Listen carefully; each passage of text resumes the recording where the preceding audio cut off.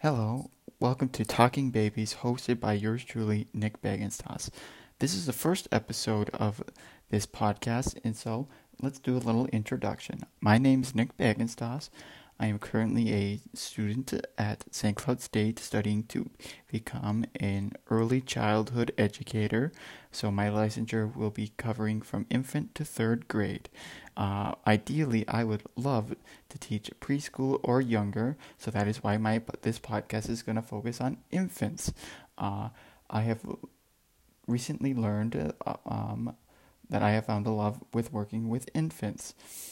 So this podcast is going to be directed more towards parents and how to help them with their infant development with their own children. So on today's podcast, we are going to talk about container baby syndrome and how equipment can hinder a child's development. So this might be a surprise to many of you who have never heard of this.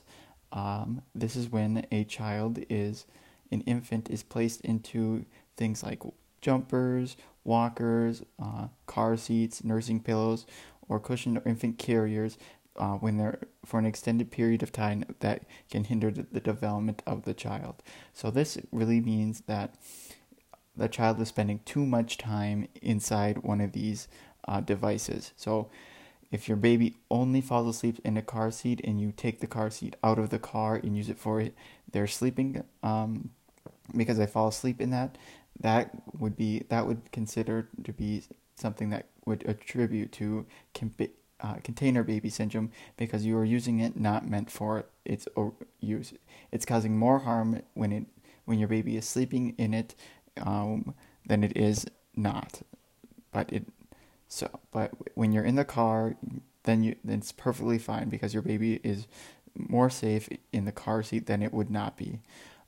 But some things that go along with container baby syndrome that are some massive effects. So with the effects of having container baby syndrome, children delay achieving expected motor milestones such as rolling, sitting, or standing. Flat spots develop due to a lack of movement, and then tightness in the neck from keeping their head turned or tilted to one side. Those are some of the three main effects that can arise or can be identified in a container baby syndrome. So some tips for parents I would give would be: do your research.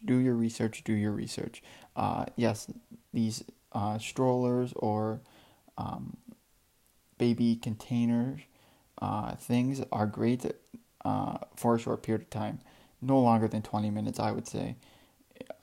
And a lot of research has said that too.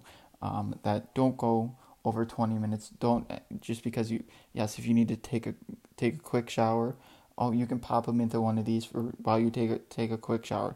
That's about it. That's about as much as they should be in there for you to go do something independently, like take a shower real quick and come out, and then have your baby playing on the floor in a free area where they are safe. So I know this may sound kind of weird, but those dog cages that you use, it's like a rectangle or a hexagon.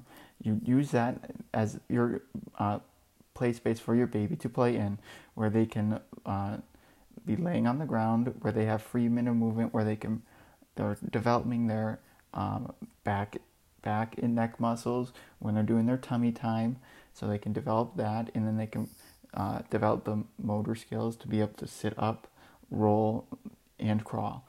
So that is the first. So container baby syndrome, that is just a brief introduction to it, what it is, how we can prevent it. I know a lot of young parents are drawn in by advertisements. Oh, you need to do this, you need to buy this. Oh, this is the greatest thing ever for your baby. Your baby will love this. But a lot of the things will turn out, if you're using it all the time, have a negative effect on the development of the babies. So just be mindful of when you're buying these types of equipment and how they should be used. So that is just an introduction to this first podcast. I will be hopefully coming out with more material as I learn more in my educational classes. So I hope you enjoyed this first one. Thank you for listening and hope you tune in for next time. Thank you.